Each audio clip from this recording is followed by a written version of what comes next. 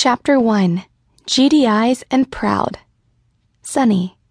Freshman year, October, an average Friday night.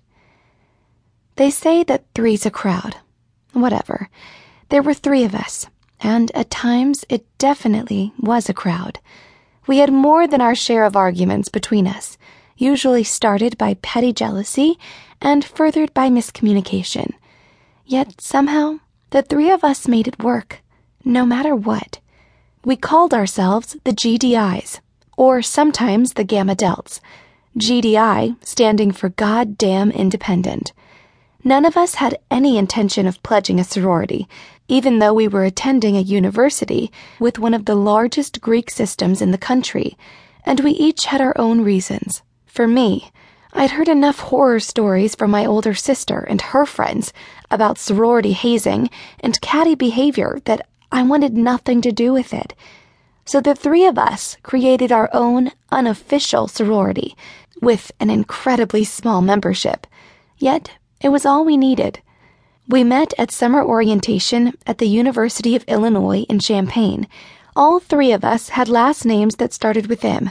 And all three of us had selected Weston Hall, a co-ed dorm, as our first choice for housing.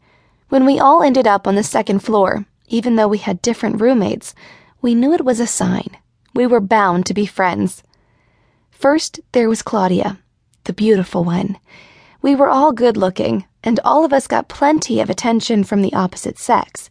Claudia Mansour, however, was different. She was tall and stunning, with silky black hair that spilled down her back, and gorgeous olive skin that blessed her with a year-round tan. No matter where she went, guys were smitten, and not only by her looks. Her attitude said she was indifferent to them, which made her a challenge. Even though she usually had dates on Friday nights, those dates generally ended around 11, and she made sure the guy was out of the dorm by 11:15. It wasn't that Claudia was incapable of sustaining a relationship. At least, she said she wasn't.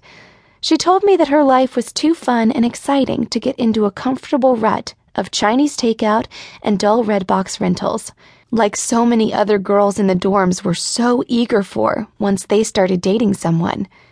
I suspected there was more to it, mainly because Claudia never lit up over anyone. She didn't get that fire in her belly and twinkle in her eye when a good-looking guy asked for her number. She never expressed any interest in guys from her classes who caught her attention. She was just ambivalent. We'd only known each other a few months, and I was really curious to know what had happened to make her so different from the rest of us.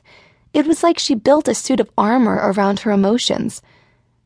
Next was Grace, the dependable one, who had convinced herself that she'd chosen not to date. In other words, she was the shy one, who had some severe trust issues with the opposite sex. Grace McCarrion was pretty, very pretty actually. Petite, with auburn hair and pale skin, and cute freckles sprinkled across the bridge of her nose. She was extremely self-conscious, and wasn't really comfortable putting herself out there. Despite her lack of confidence, Grace was the queen of crushes. She had crushes on guys in her classes, guys in the cafeteria, and guys in the business fraternity we were pledging, which was not at all like the Greek fraternities. Those crushes seldom led to dating, and usually turned into some form of drama. Even though her drama was different from Claudia's, or from mine, Grace was entertaining in her own way. Then there was me, Sunny McCormick, the hopeless romantic of the group, who was also a bit dramatic at times. My friends were my world, and I loved spending time with them. Truth be told, I was probably the most jealous of the three of us.